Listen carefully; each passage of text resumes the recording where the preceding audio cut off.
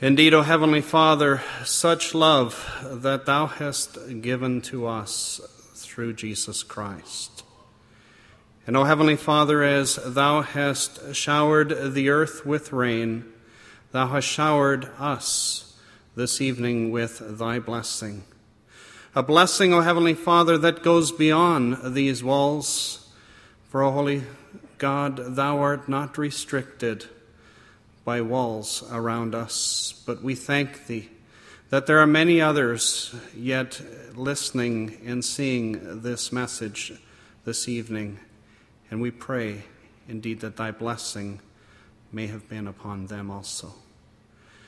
When we consider, O Heavenly Father, what Jesus Christ has done for us, we thank thee that we've been asked this evening to simply follow thy commandments.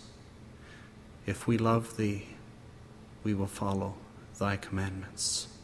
And so we ask, O Heavenly Father, for strength in doing that, not just here this week, but throughout our life, that thou mayest, O Heavenly Father, be pleased with us as thy children.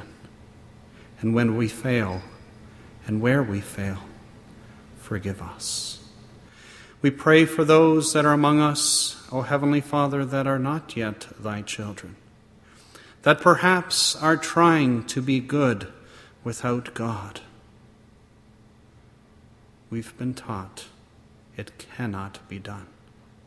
And so we pray for them that they might remove even that fear that they have of failure, acknowledging the perfect love that Jesus has died for them and has saved them, and that they can come and call him their brother. And thee, O Heavenly Father, thee, O God, their Heavenly Father. We pray, Heavenly Father, that thou wouldst continue on with thy word this evening, that thou wouldst continue on with thy blessing as the message would be spoken yet through the inspiration hour. Touch many, we pray, in Jesus' name. Amen.